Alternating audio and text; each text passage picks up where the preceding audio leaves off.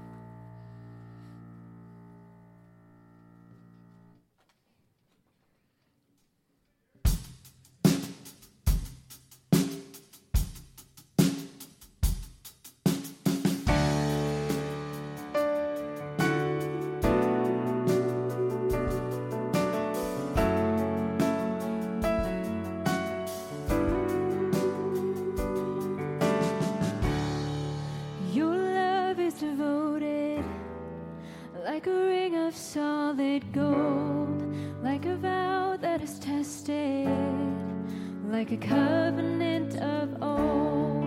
Your love is enduring through the winter rain and beyond the horizon, with mercy for today. Faithful you have been, and faithful you will be. You pledge yourself to me, and it's why I sing. Your praise will ever be on my lips, ever be on my lips. Your praise will ever be on my lips, ever be on my lips.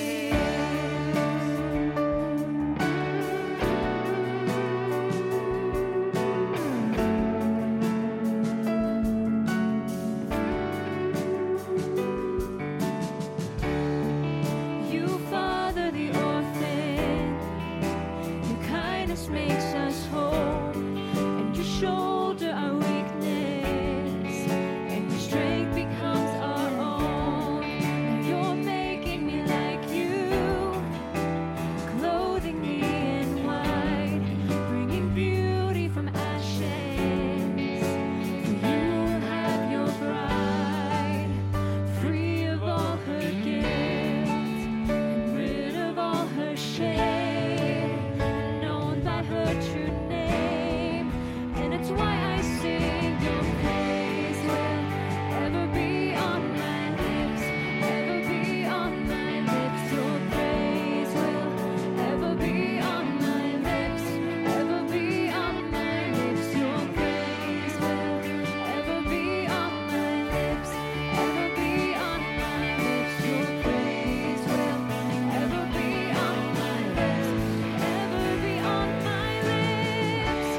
You will be praised, you will be praised. With angels and saints we sing, worthy are you, Lord. You will be praised, you will be praised. With angels and saints we sing, worthy are you, Lord.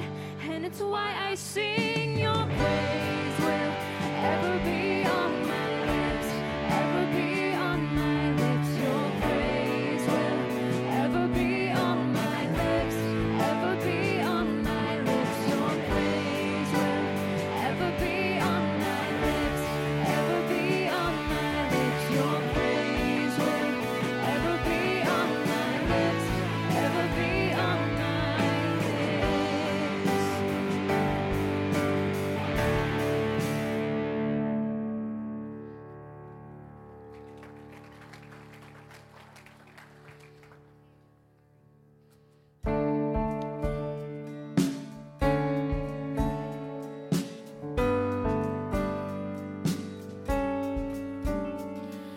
Who is this King of glory that pursues me with his love, haunts me with each hearing of his softly spoken words? My conscience a reminder of forgiveness that I need.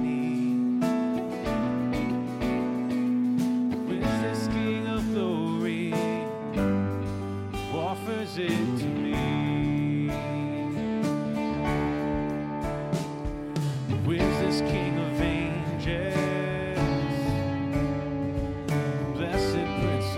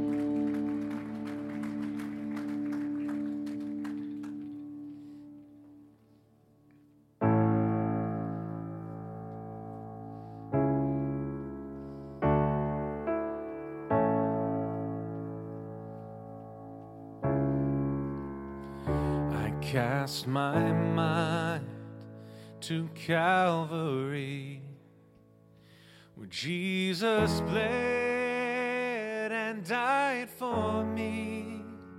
I see his wounds, his hands, his feet, my Savior on that cursed tree.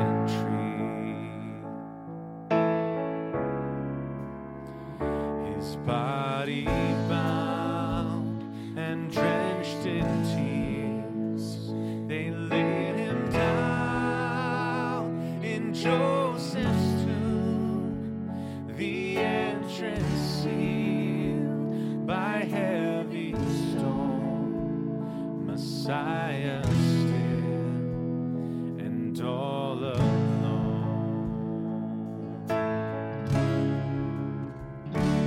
Oh, praise the name of the Lord our God. Oh, praise his name forevermore. For endless days we will sing your praise, oh Lord, our God.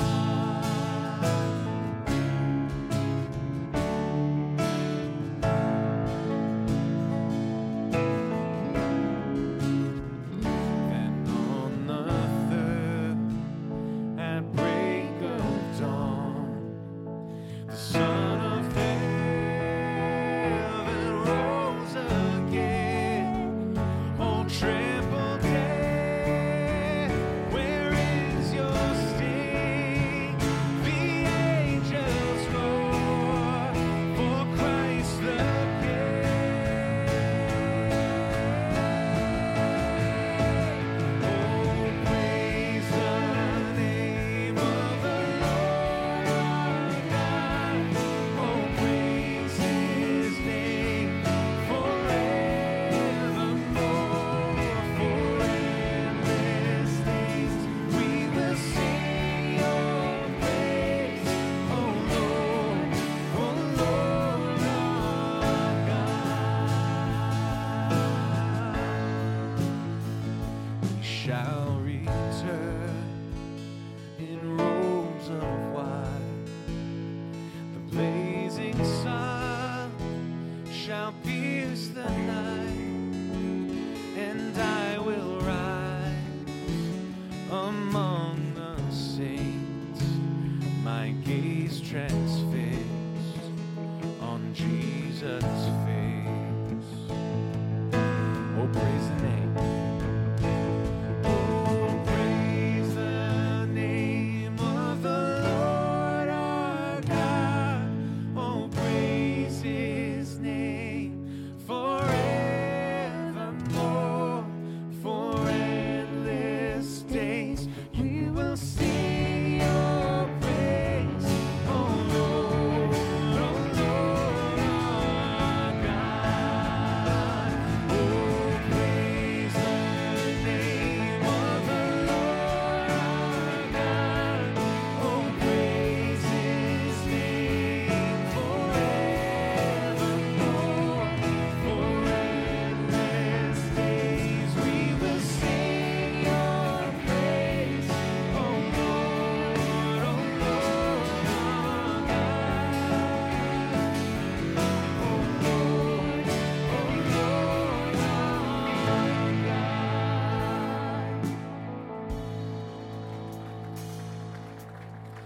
Lord, we thank you for this time when we can come together and praise you and worship you.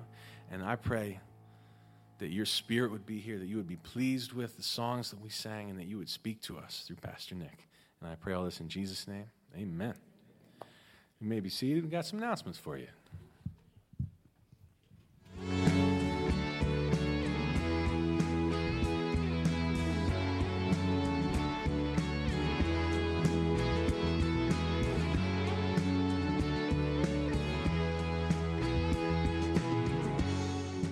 Good evening, and welcome to Calvary Chapel, Hudson Valley's midweek service. We're so happy you could join us. If you are joining us for the first time, we would love to connect with you. please fill out a welcome card located in the back of the seat in front of you. You may drop it off in one of our tithing boxes or to an usher. If you are joining us in person, we ask that you please silence your cell phones at this time. Before we get into today's message, we want to go over some weekly announcements with you. VBS will be running through August 9th to August 13th from 9 a.m. to 12 p.m.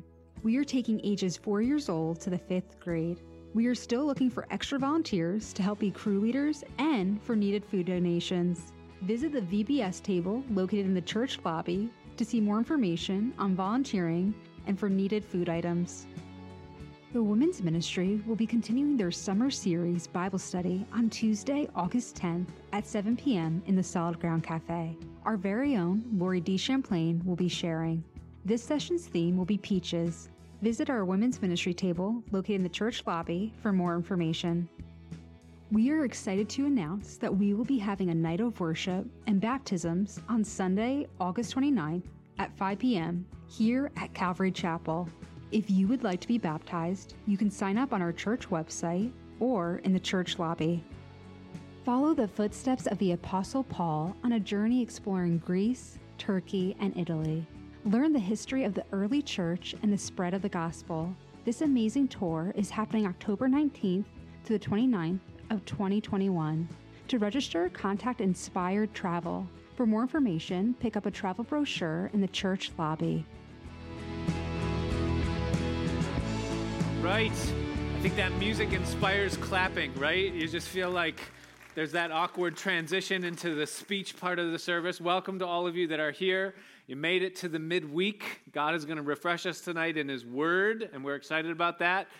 You heard Grace tell you over the announcements that VBS begins August 9th. In case you aren't familiar with your calendar because it's summertime, that is this coming Monday. So if you have yet to register your kids, you better do so.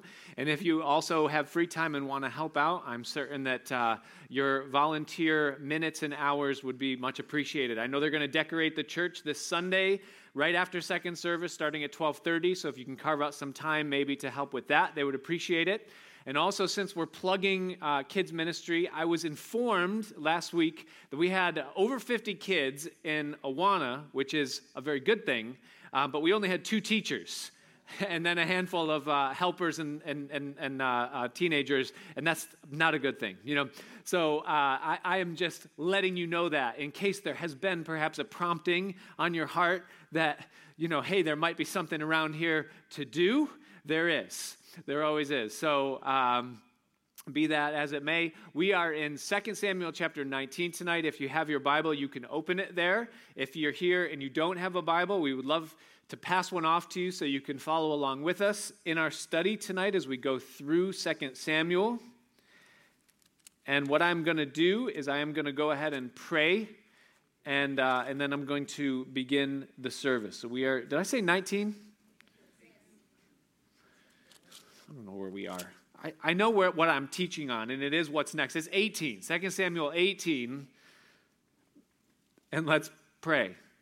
Father, we just come to you, Lord, and we just, again, thank you, Lord, for your word. And so we ask you now, Father, that our hearts would be opened, that your Spirit would move in us, Lord, and that we would hear your voice very clearly. God, as you would open up the truth of your love to us, and that you would reveal mysteries, Lord, tucked away in the pages and lines of your word, that it's just the fingerprint of God. And so I ask you, Lord, tonight that you'd open every heart. And I want to pray especially tonight for those that are maybe new to the Bible, that are new to your word and are just discovering, Lord, how living and powerful it is. I ask tonight an extra measure of blessing and revelation upon them, Lord, as we see just this glorious picture that you've laid out before us here. So be with us now, Lord, and we just thank you for giving us life. In Jesus' name we pray. Amen. Amen. So one of the great challenges of being a follower of Jesus, and really in any age, is living in a physical world and living for a spiritual one. And the reason is because one of those is physical, it's visible, it's tangible, and we have all of the software and hardware and the operating system to relate to it. We're physical beings in a physical world, and so we're in that world, we understand it. But once we become followers of Jesus, now we're called into a spiritual world, and we're not just called into it, but we're called to live for it, to make it primary in our lives. And that becomes very challenging because the spiritual world is invisible, it's intangible, and it's very much less discernible, and it's unknown to us. We don't come with the software, the hardware, and the operating system to know how to really live and understand that realm. Now, that challenge of living in a physical world, yet living for a spiritual one, is not just a challenge for humanity, it's also a challenge for divinity. It's a challenge for God.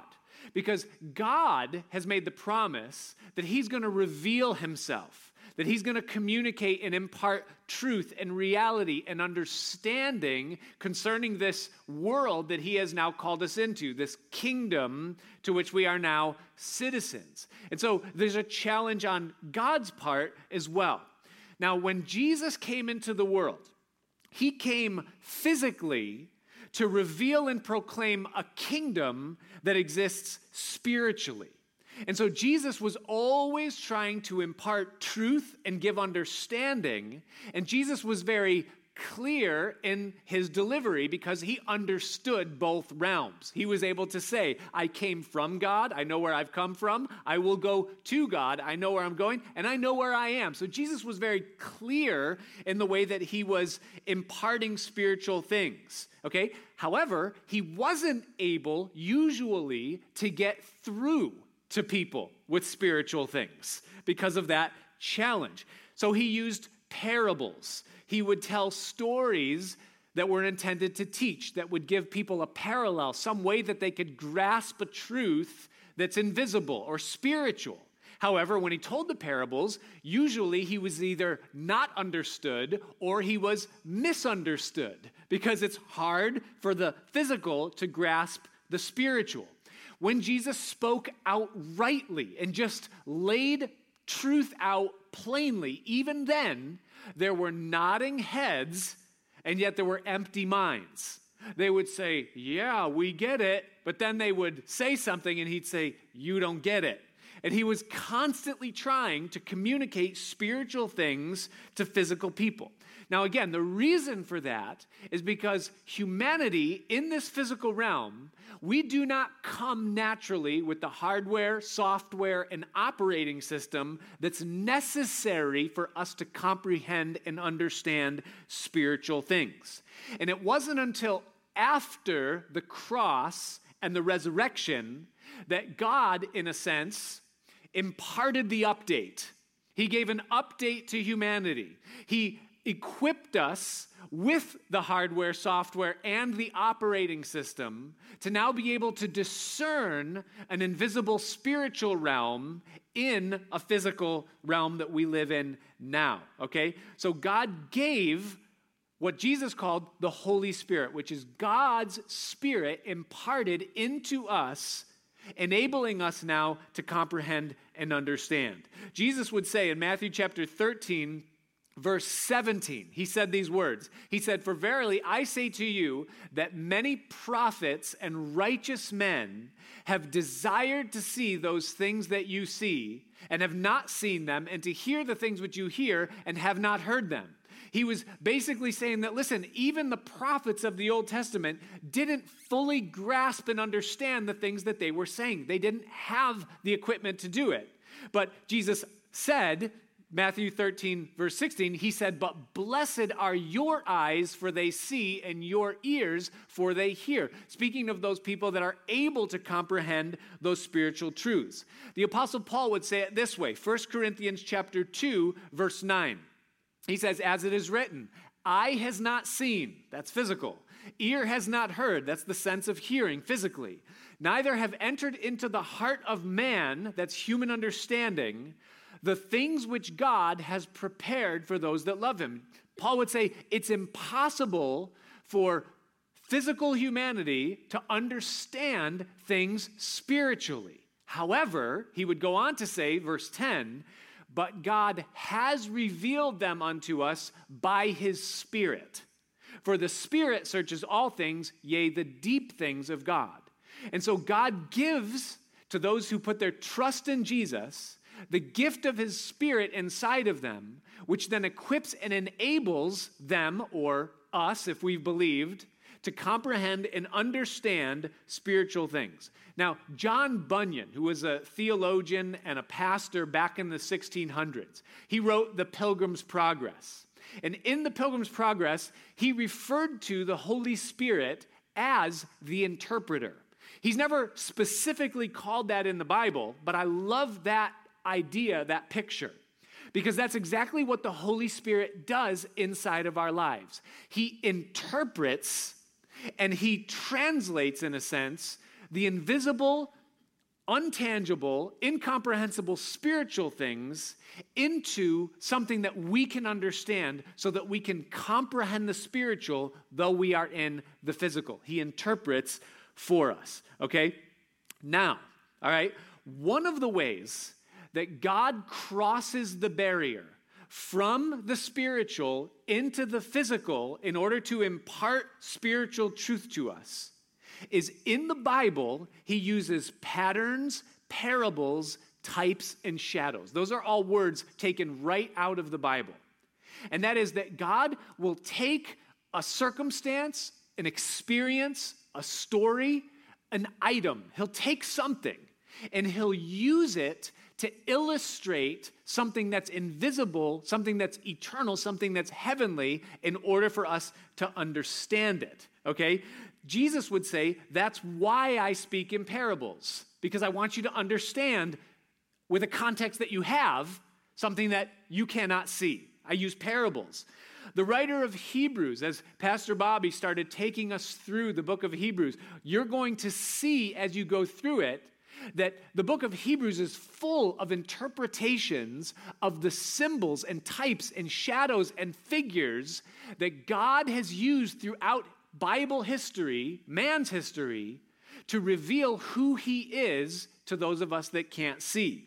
In chapter 9 of Hebrews, the first 8 verses, the author describes the whole Old Testament worship setup. The tabernacle, the Ark of the Covenant, the table, the candlestick, the incense, all those things you read about in Exodus, you're like, what in the world's going on there? And then the writer of Hebrews says in chapter 9, verse 9, that all of those things, the Old Testament things, that they were a figure of things that exist in the heavens. Do you know what a figure is? It's a diorama. Remember when you had to make those in school, a shoebox, and you had to make a little model of something, like an Indian village or whatever it might be? You know, that's what that was. God says, I've given you a model of something. It's a figure of what exists in the heavens. In chapter 9, verse 23, he calls it a pattern. You understand a pattern? It's just a smaller version of something greater. In chapter 10, verse 1, he calls all of those things a shadow. And what a shadow does is it gives you a form or an outline, but it lacks the dimension and the detail of the actual substance. And God says that all of those things were shadows of things that exist in more detail, in greater ways in the heavens. In Hebrews chapter 11, which is that hall of faith where God kind of goes through and he talks about everyone in the Old Testament and how they believed in him and how they had faith. He talked about how when Abraham offered up his son Isaac and was about to offer him to God out of obedience, but then didn't because God said, no, this wasn't the point. I didn't want you to kill him. I wanted to make you understand something. In Hebrews 11, chapter 19 says that moment when God said, now stop, he said that was a figure. And that in the picture of what was happening there, God was showing how his only son, as Abraham had an only son, would be risen from the dead. In other words, the whole story was a parable being lived out in real life experience, God using it to impart to a man his love through Jesus. And it's an incredible thing to realize that God has the ability and the will and the resources to do it. And he does, and he did, okay? Now, Jesus on the road to Emmaus, when he was walking with two disciples after his resurrection. They didn't know who he was because he had come to them in another form.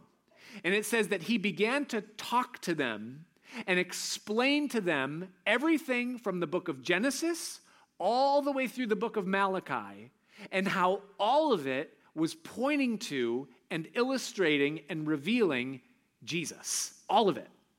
And they said our hearts were burning within us when he talked to us and he opened the scriptures to us. He showed them that it was all about Jesus. Even in Genesis, Exodus, all the way through, it was all about Jesus. Jesus would say to a group of Jews, he would say, while he was on earth, he would say, you guys are experts in the Bible, but you miss the whole thing because you don't realize that the scriptures are they which testify of me. They knew the words, but they couldn't comprehend what it was really all about. It was all about Jesus. Well, I know what you're thinking right now. You're thinking, well, why this intro about all of this for 2 Samuel chapter 18? Here's why. Because 2 Samuel 18 is a segment of the record of David's life, and you call it a ministry or his kingship, his administration, and it's history, and it actually happened. But it is also a shadow or a pattern of the entire New Testament message. The entire message, really, of the entire Bible. And it comes to us in 3 segments that exist in this chapter, all part of the same story. There's 3 things. You can write them down if you want to. But there's a conflict, there's a conclusion, and then there's a commission. Those are the 3 points tonight in the study. So let's look at it. Let's begin with the conflict beginning in verse 1. Watch this. It says that David numbered the people that were with him, and he set captains over thousands and captains over hundreds.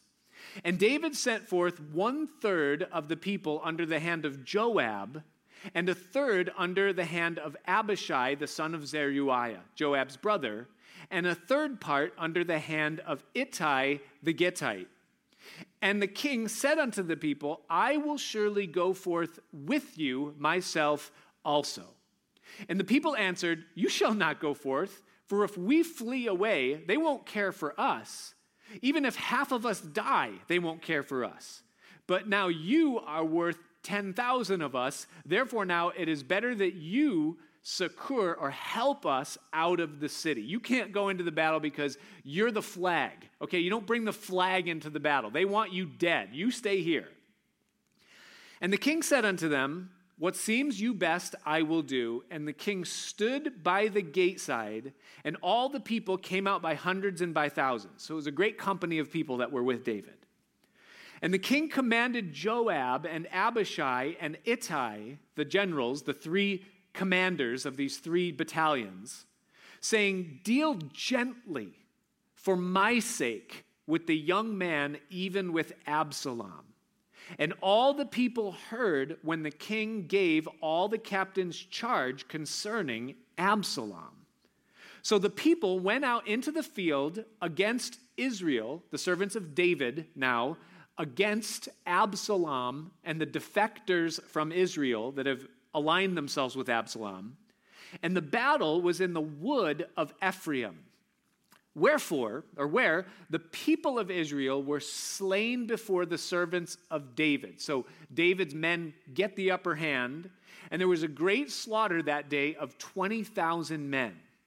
For the battle was there scattered over the face of all the country, and the wood devoured more people that day than the sword devoured. Okay, so the conflict that we have been tracking with as we follow David has now come to a point where there's actually a clash.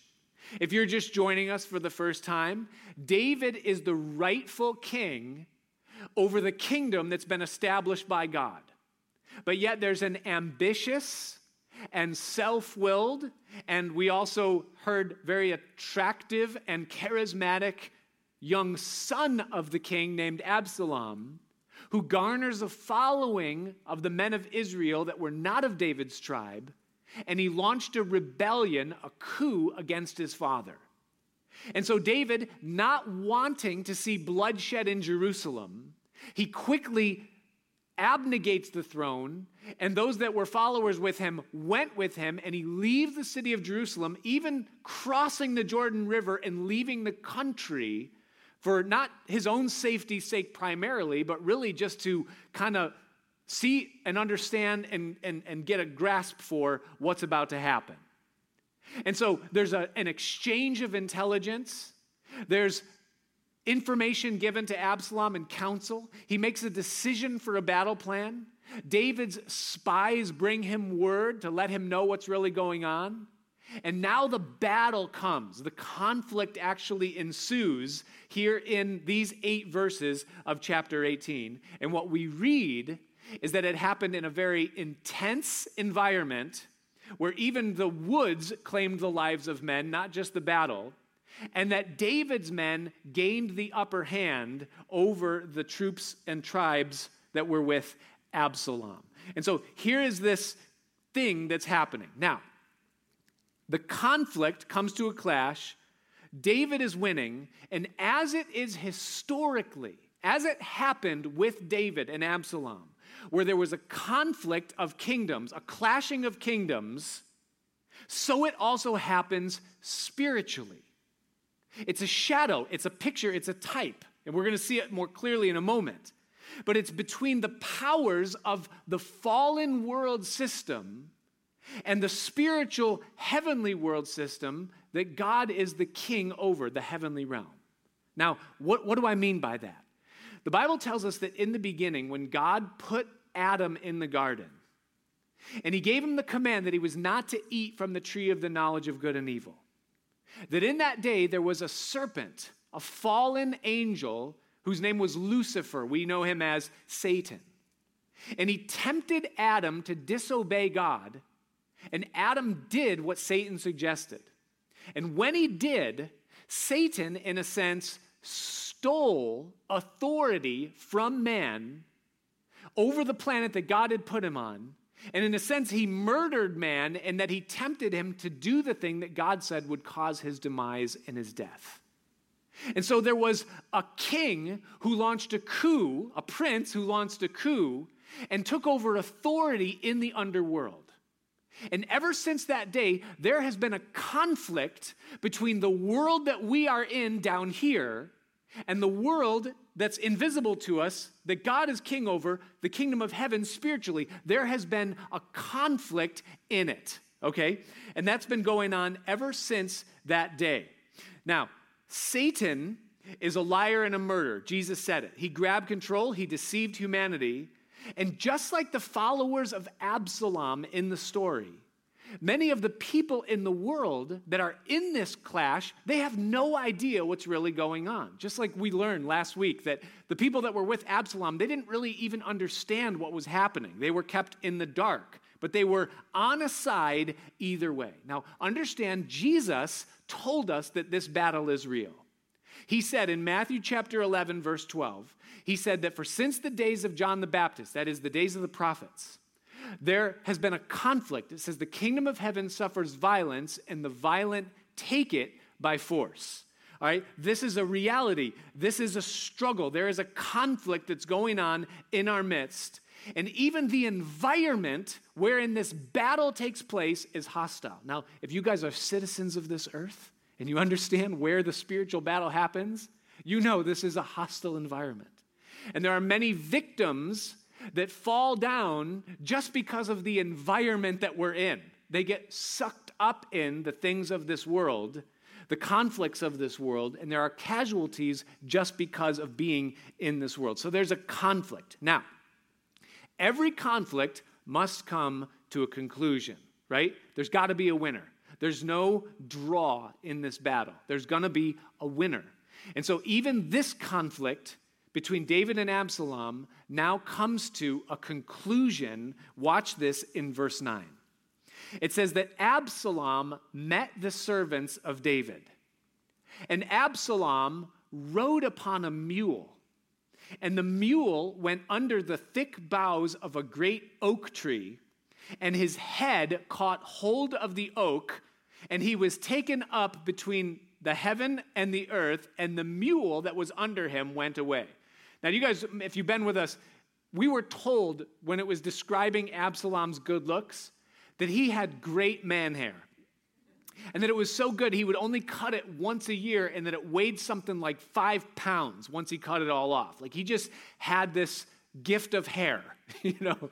And now this gift of hair that was his crown jewel now becomes his, well, it becomes his demise, right? Because he goes under this tree and his hair gets caught in the boughs of this oak, and the mule that he was walking on keeps going. And so he's just standing there kind of holding his head, kicking his feet. You know, I kind of picture a clown, you know, and he's hanging there in this tree. And it says that a certain man saw it and told Joab. Joab is David's general.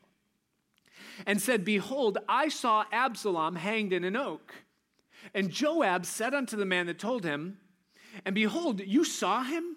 And why did you not smite him there to the ground? And I would have given you 10 shekels of silver and a girdle. In other words, I would have given you 10 silver coins and a new shirt if you had just killed him. Why didn't you just kill him, smite him to the ground?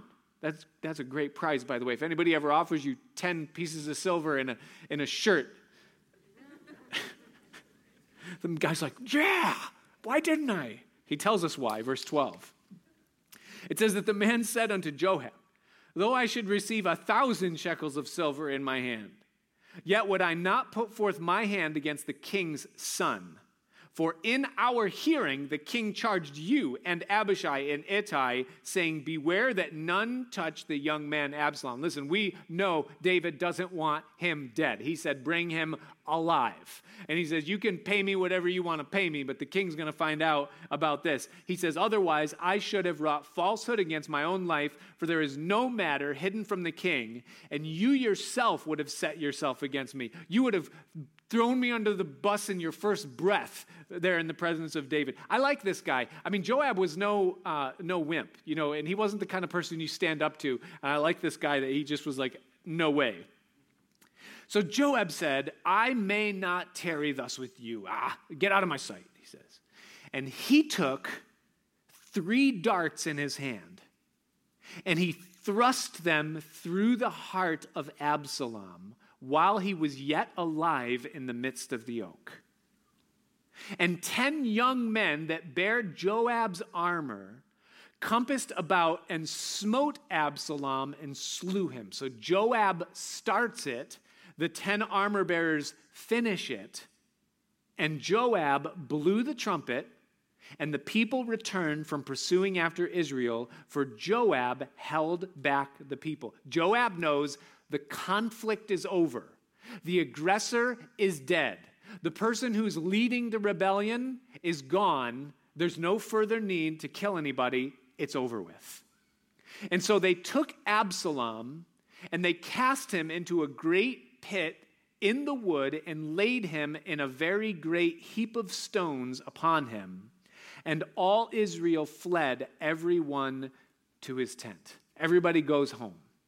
And just as an aside, that means something, verse 18, it says, now Absalom in his lifetime had taken and reared up for himself a pillar, a monument, which is in the king's dale, for he said, here's the reason, I have no son to keep my name in remembrance. And he called the pillar after his own name, and it is called unto this day Absalom's place.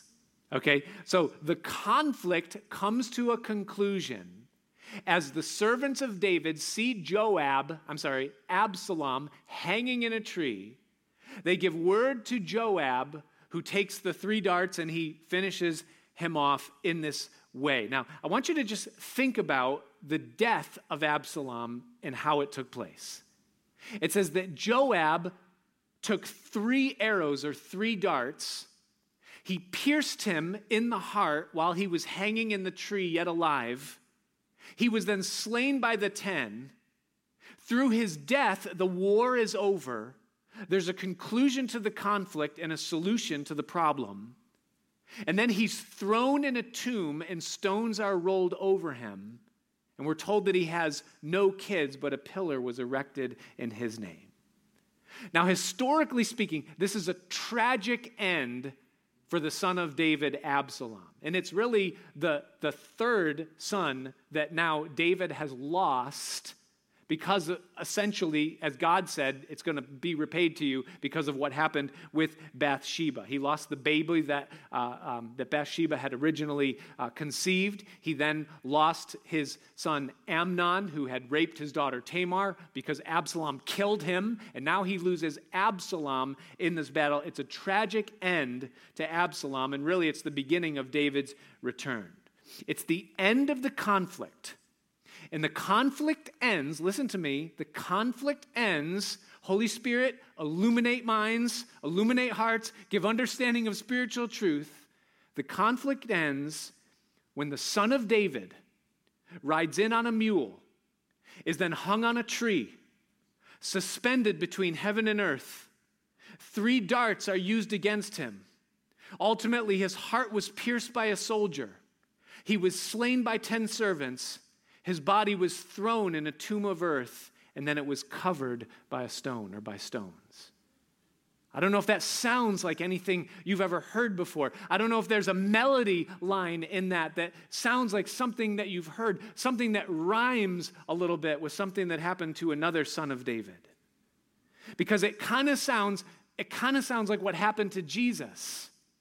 It kind of sounds very similar to what happened to him. It sounds like a battle move that God made in sending his son into the world. And it kind of rhymes. And it kind of sounds similar, but at the same time, that doesn't really. Because there's a big difference between the son of David, Absalom, and the son of David, Jesus. A big difference. And it's kind of like when someone writes poetry and they're trying to make it rhyme. But it doesn't really rhyme, but you know what they were trying to do, but it doesn't really work because there's not really many words that rhyme with again. And so they say again, and it doesn't really work because Absalom was a rebel, and Absalom was evil, and Absalom was a defector, and Absalom was a wretched, murderous, lying man who deserved to die.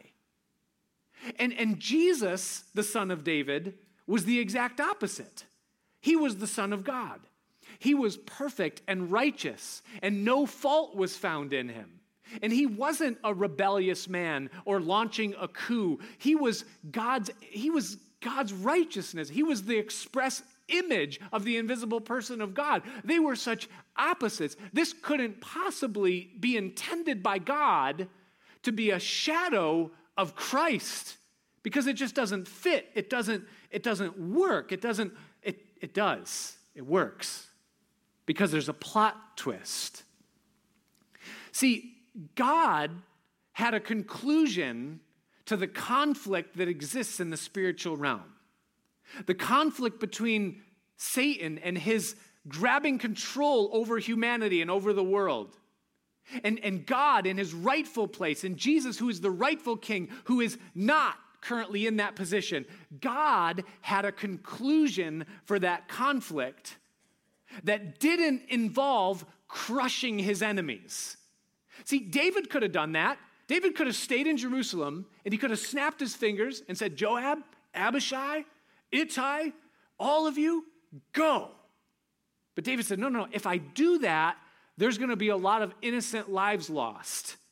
And I care about innocent lives, and I don't want innocent lives to be lost. And so David didn't do it that way.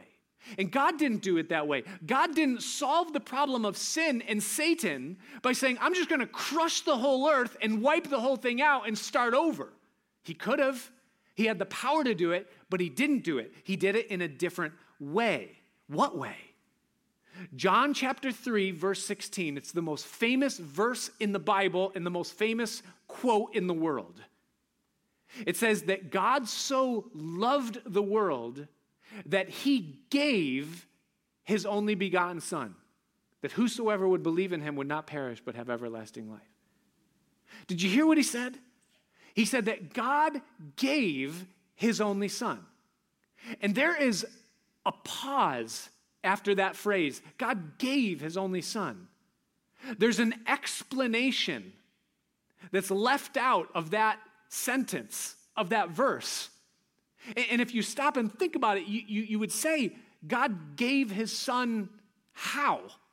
God gave his son for what? What does that mean that God gave his son? See, listen. In the beginning, in the Garden of Eden, there was an exchange of authority when Satan deceived Adam and Adam lost his purity. Satan took man's authority and man was given Satan's impurity. That's why Adam is defiled. That's why all of us are born into this world in the condition that we are.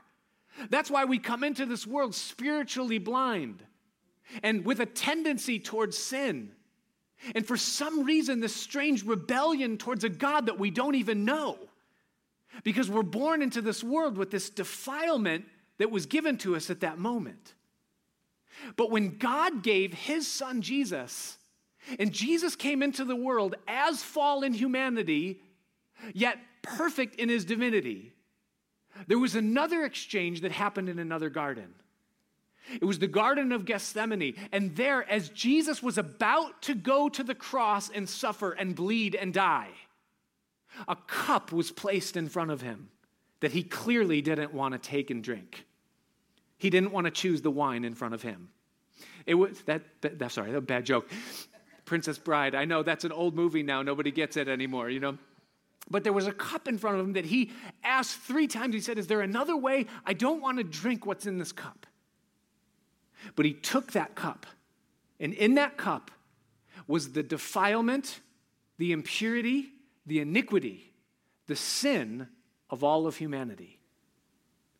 And Jesus took that cup and he drank it. The prophet Jeremiah says, to the dregs. He went all the way. He drank all of it. The night before, he had given a cup. I don't know if you remember the communion supper, but he said, "Take this cup. This is the cup of my blood." And he gave that one away.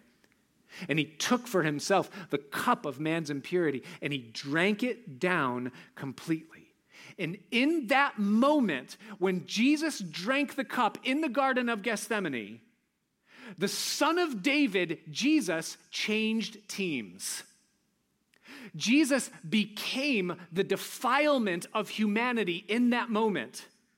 Jesus became, as it were, Absalom, the rebel, the murderer, the liar, the deceiver, the defector, the unrighteous one.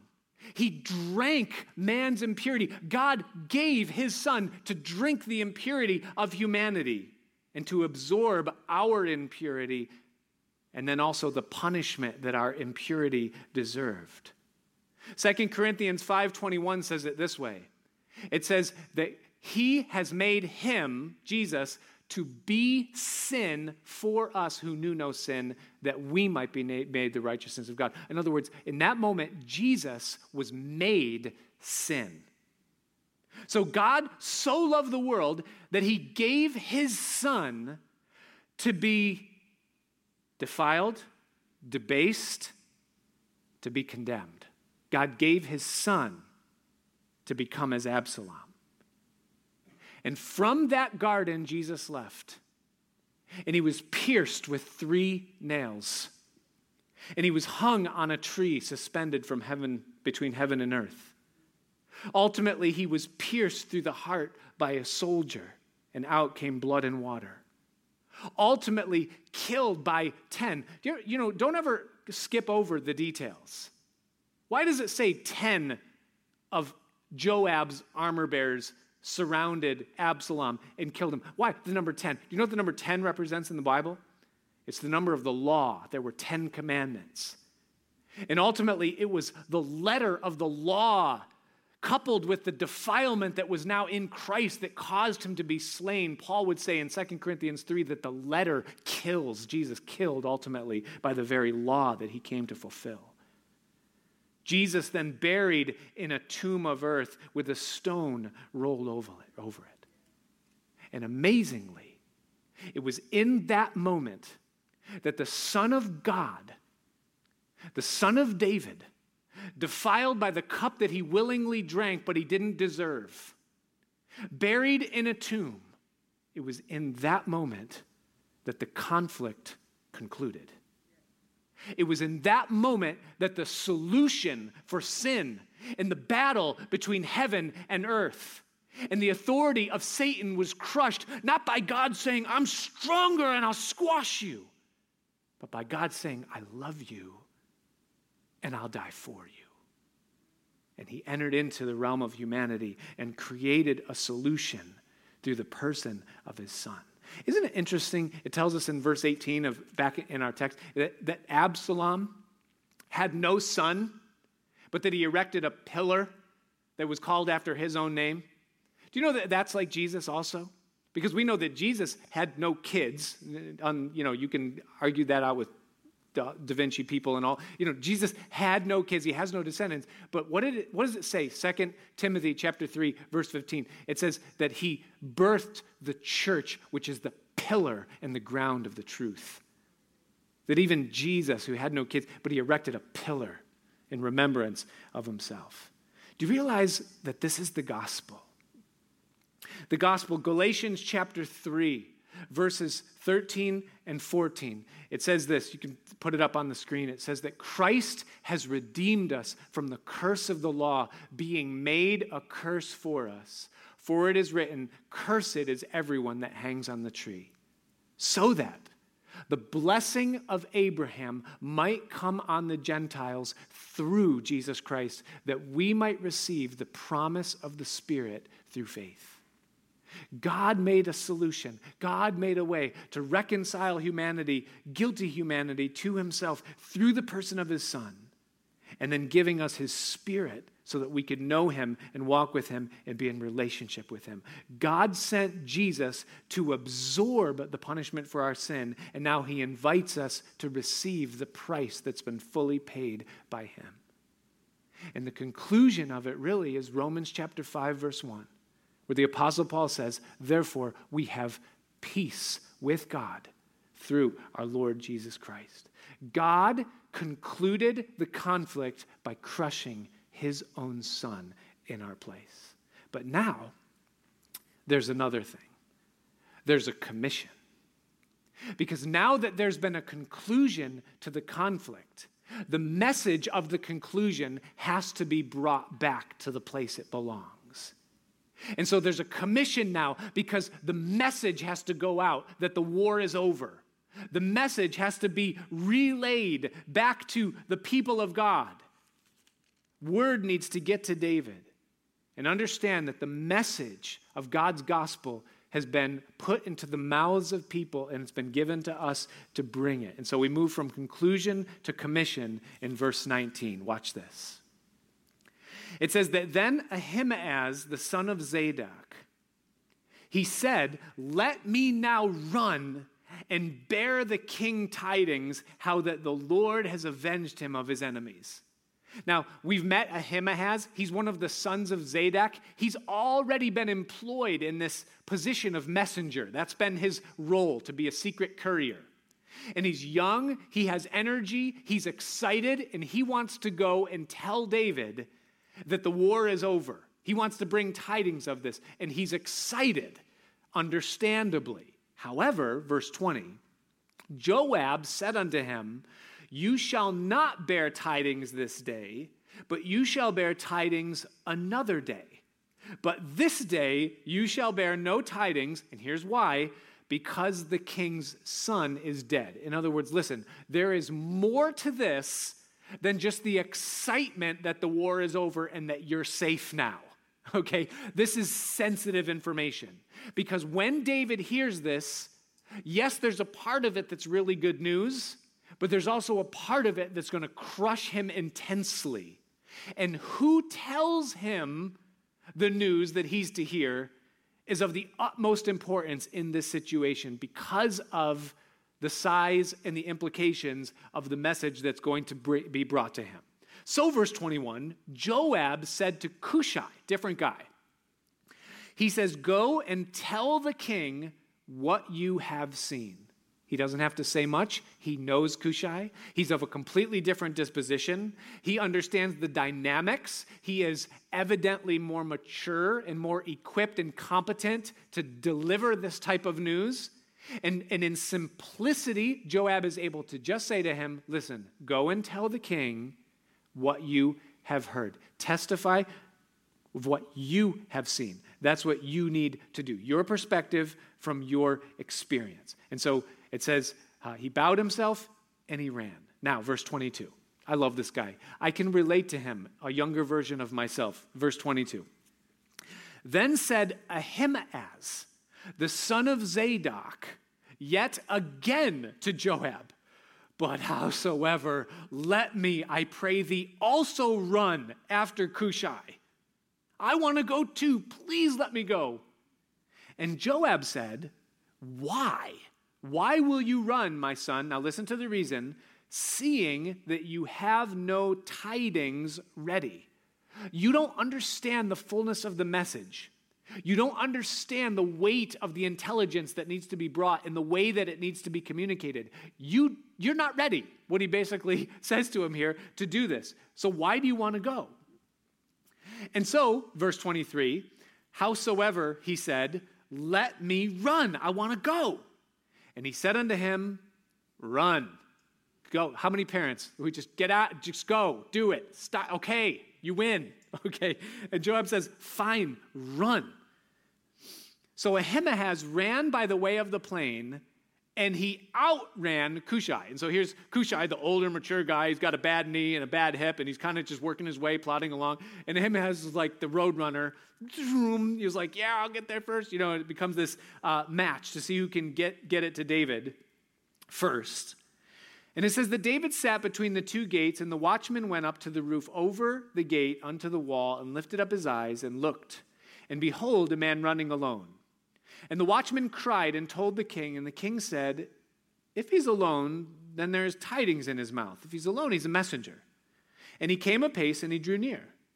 And the watchman saw another man running, and the watchman called unto the porter and said, behold, another man running alone. And the king said, well, he also brings news.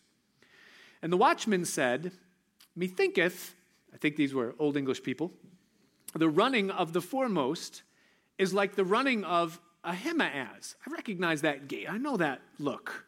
The son of Zadok. And the king said, well, he's a good man, and he comes with good news.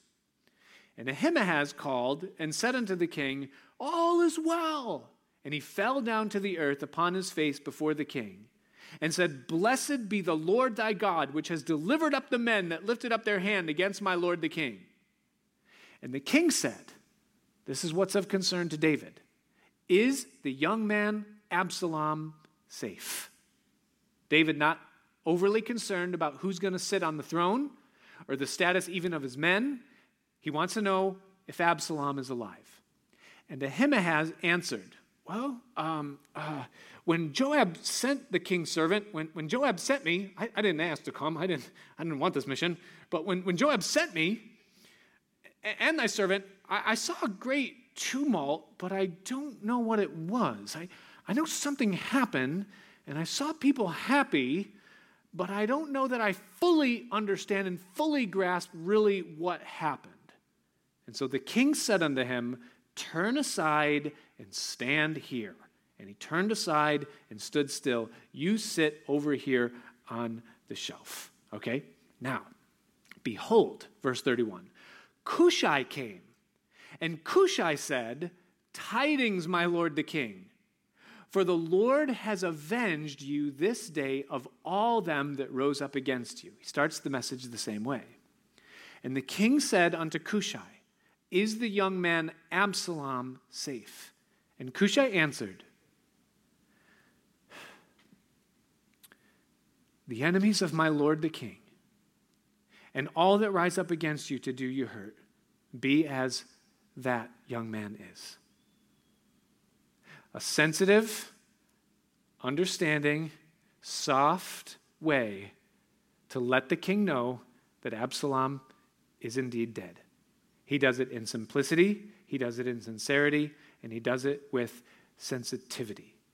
Do you understand that when you bring the message of the gospel to people, that you are bringing them intensely sensitive information?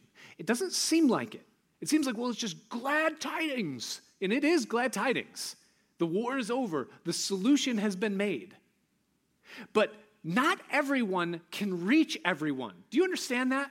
How many of you have ever encountered it that when you try to bring the good news to someone, they don't receive it very well? They don't receive it as good news. And we've all experienced that. And what you've got to understand is that there is a level of preparation and a level of personality and relatability that has to happen between two people in order for information this sensitive to make an impact. And sometimes you are not the person that's going to reach certain people. And God in his wisdom will send the right people at the right time to reach people in the way that they will bear it, receive it, understand it, internalize it, and respond to it in a way that's effective. And it is God's job to send whom he will send, those whom he will, to reach those with this message. And it is of the utmost importance.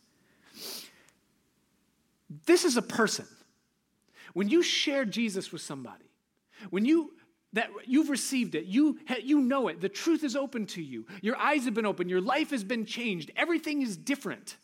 You have life, you understand purpose, and you try to bring what you have to someone. And to you and me, it's good news, and there's a zeal and an excitement about what we're bringing. But to the person that's listening, you're dropping a neutron bomb on them on the other side of the same coin of salvation. Because when you share Jesus with a person, you're sharing him with a person that has a past. And that past has a context. And that context comes with it the ability to cope barely with the world that they're living in already. And with that context, there's a boatload of stresses and unanswered questions and pain from the past.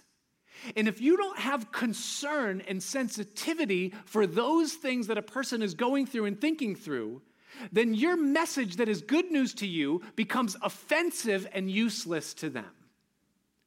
They're dealing with thoughts of like, I just buried my parents and they didn't believe like you're saying, and now you're telling me that's the only way to God. Well, the implications of what you're telling me right now might be really good for me if I receive it, but what about the people that I care about that I've already buried? And that has to be communicated in a certain way. That has to be done with a certain sensitivity, a certain level of understanding, a certain level of wisdom. It's not always a good news thing. And the call to new life comes an implication of a death of the old. And it requires a degree of preparation that goes beyond just giving someone information. It takes character, it takes some experience, it takes some care. I think of the Apostle Paul in this because he went through it. Paul was a him as. When Paul first got saved, he was just like you and me. He was excited, he was full of energy, and he had knowledge. A little bit of knowledge is a dangerous thing. And he went into Jerusalem and started dropping bombs. He started to argue and allege and make a case for Christ that no one could stand up against. And they tried to kill him twice, and he had very little effect in the message. And then the apostles had to call him in. They said, come here. Okay, it's enough for us to try to receive that we're actually talking to Paul, the Christian killer, right now. But you are way too intense, and you have to just figure out what's really going on here. They said, do us a favor. Go home. Read Acts 9. That's what happened. They said, go home, please. You're like a fox in the chicken coop here right now, and you're disturbing everybody. Go. And he said, all right. And Paul leaves, and you know what it says? It says, then the churches had rest. and listen, there are times when the Christian leaves the room, everybody's like, yes. And it took 7 years of Paul having real life experience. What does it take to provide for myself and for others? What does it take to live this thing out now? I had a lot of knowledge, but I didn't really have the understanding of what it really means and what it really costs and what it really feels like. And I was missing a lot of things. And it took 7 years of, you stand over there. There was a storm, there was a fire, and Jesus, stand over there, God said to Paul. And it took 7 years of life, character, experience, concern for other people. Failure on his own part to realize that not everybody's going to be perfect. For then God to say, okay, now that you've toned down a little bit and you've tasted a little bit of your own failure and you know your own weakness, now I want you to share. Not with the people that you think you're going to share with, but the people that I've prepared you to share with. And I'm going to send you to the Gentiles. And he was sent to the Gentiles. Do you understand? There's a commission. Jesus said, go, teach all nations, baptizing them in the name of the Father, the Son, and the Spirit, teaching them to observe whatsoever things I've commanded you. And I'm with you always, even to the end of the age. There is a commission. But with that commission, there is a level of preparation that is necessary. Because what we are bringing to people is the most sensitive information that they will ever have in their life. It is eternally important that the message be portrayed in a way that does not shut them down, but that gives them a desire to understand.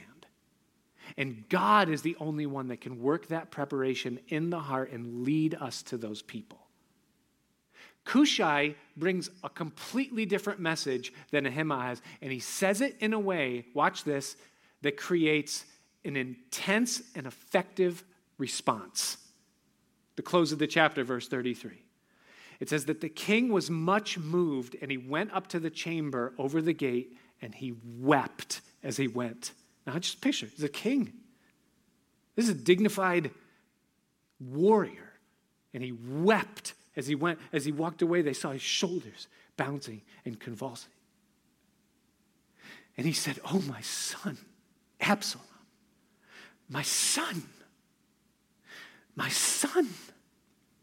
Absalom, would God that I had died for you. Oh, Absalom, my son, my son. I love this chapter because this chapter is the entire New Testament message in a nutshell. Yet, it reveals something to us of the heart of God that you will find nowhere in the New Testament. And that is what was going on in the heart of the Father when Jesus the Son was dying for humanity's sin upon the cross.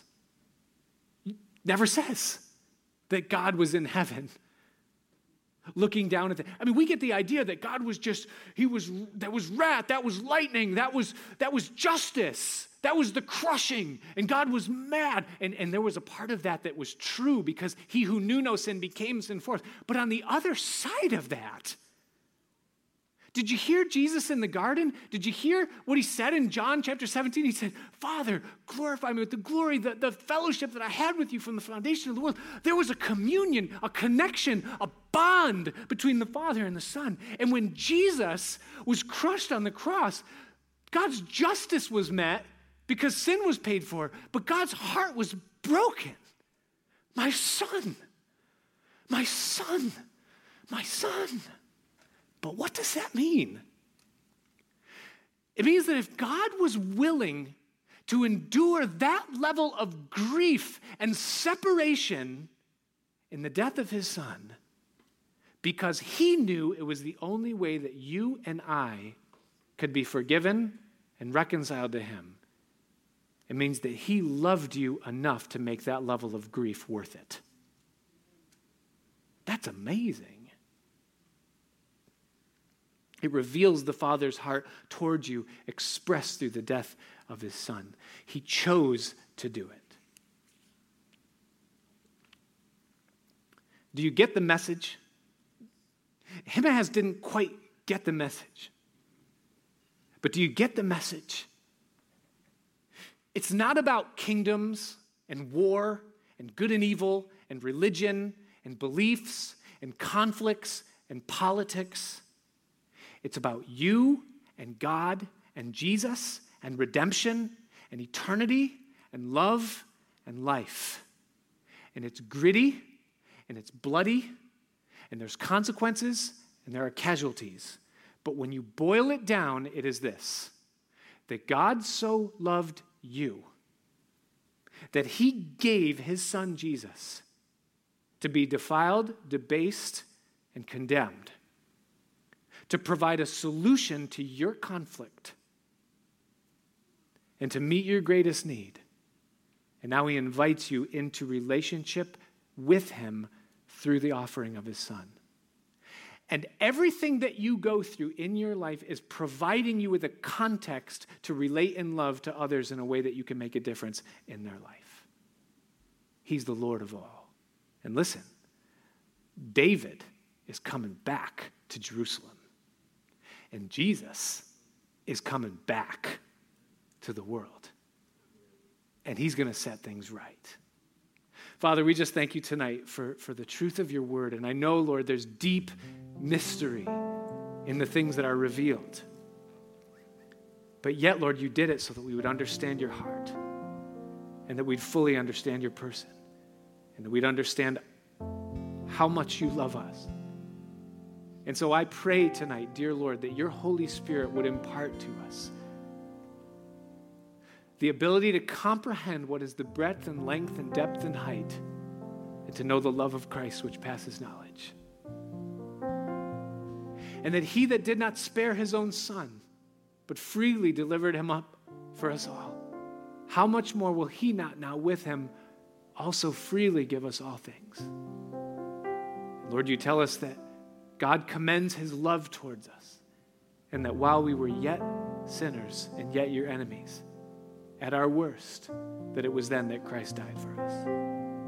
Oh Lord, I pray for every person hearing the sound of my voice right now, that we would fully comprehend how much you love us and how much it meant to you that we would be in relationship with you. So help us, Lord. Help us that are bound in this tangible, physical, visible, conflicted place. Help us, Lord, to comprehend and understand what's invisible and what's eternal